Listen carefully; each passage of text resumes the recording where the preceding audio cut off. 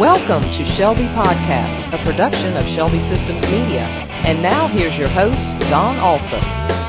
On our last show, we talked to Shelby Systems education team member Jeff Johnson, and we made it through half of the top 10 year-end tips. Today, we will cover their top 5 tips and then wrap up with some year-end advice that should be beneficial to everyone. All right, let's not waste any time. We'll get right down to business. If you're ready, Jeff, jump right on in and give us your number 5 year-end tip. All right. Well, first, let me thank you for the chance to finish out our list of tips on the podcast. Our tips today focus on the financial side of the software, starting with tip number 5. Check your financial modules for unfinalized activity. Because the financial data entry windows usually default to showing only the current user's history, it's possible for unposted entries to hide under a user account that's no longer being used. So you can find these entries by opening up each data entry window in a financial module and changing the user filter to all users. And this is particularly important in accounts payable, accounts receivable, check express, and the general ledger, but it's good to check every financial module you own. That is a great tip. That's going to really reduce some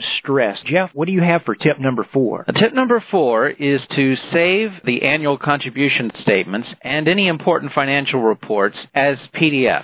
And then you can archive them on media such as a CDR or putting them on a USB drive for storage and auditing purposes. You know, these media types are small, easily portable, so you can take a copy of them off-site. You could even have a copy on-site and a copy off-site so you have them handy but also have them protected in case of a disaster at the church building itself. It's very useful to have your organization's important financial information archived to protect against data loss, and it enables auditors to easily search PDFs for information. That can potentially greatly speed an audit and can sometimes translate into saving money on the audit as well. You know, before I came to work for Shelby Systems, I worked at a church that used Shelby. The year I implemented this process of saving our financial records to PDF, we saved literally reams of paper and hours of time, both for ourselves and the auditors. I just can't recommend this enough. We are counting down the top 10 year-end tips from the Shelby Systems Education Department. Jeff, we're back to you with tip number 3. All right, tip number 3 is to use the end of one fiscal year and the beginning of the next as a time to make changes to the chart of accounts.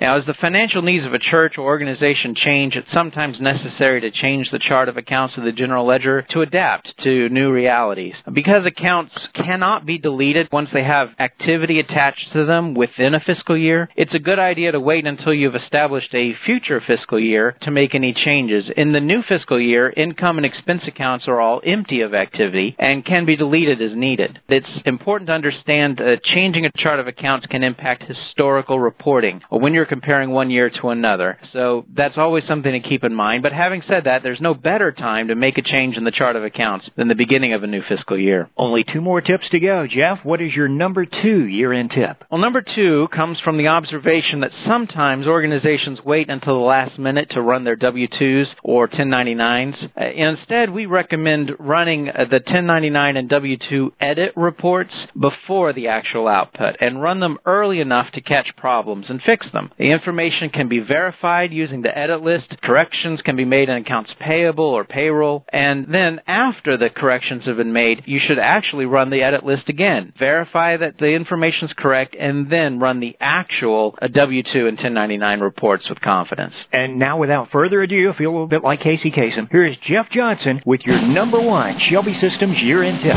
All right, well, the number 1 tip actually may seem fairly obvious, and it's so simple, but it can be easily overlooked. And that tip is make sure the default year is set correctly in the general ledger. The default year is set in the utility called company/year information, and it's available from the home base of the general ledger module. This setting affects every financial module that interfaces with the general ledger. So if that option is still set to the old fiscal year, it can lead to problems in contributions, accounts payable, payroll, and so on. So always make sure the default year setting is correct, especially during the transition from one fiscal year to the next. It will save you from big headaches down the road. Jeff, those are 10 great tips. One of the reasons you're on Shelby Podcast so much is because you do such a good job, and we just want to thank you for spending the time and coming up with these great ideas. This is a 2-part series that we just finished up of year-end tips. I think our listeners are going to benefit greatly by following your advice. Is there anything else you would like to add before you go today? Any other recommendations to handle some of the challenges of year-end? Well, I'll just summarize our advice this way. Have a plan.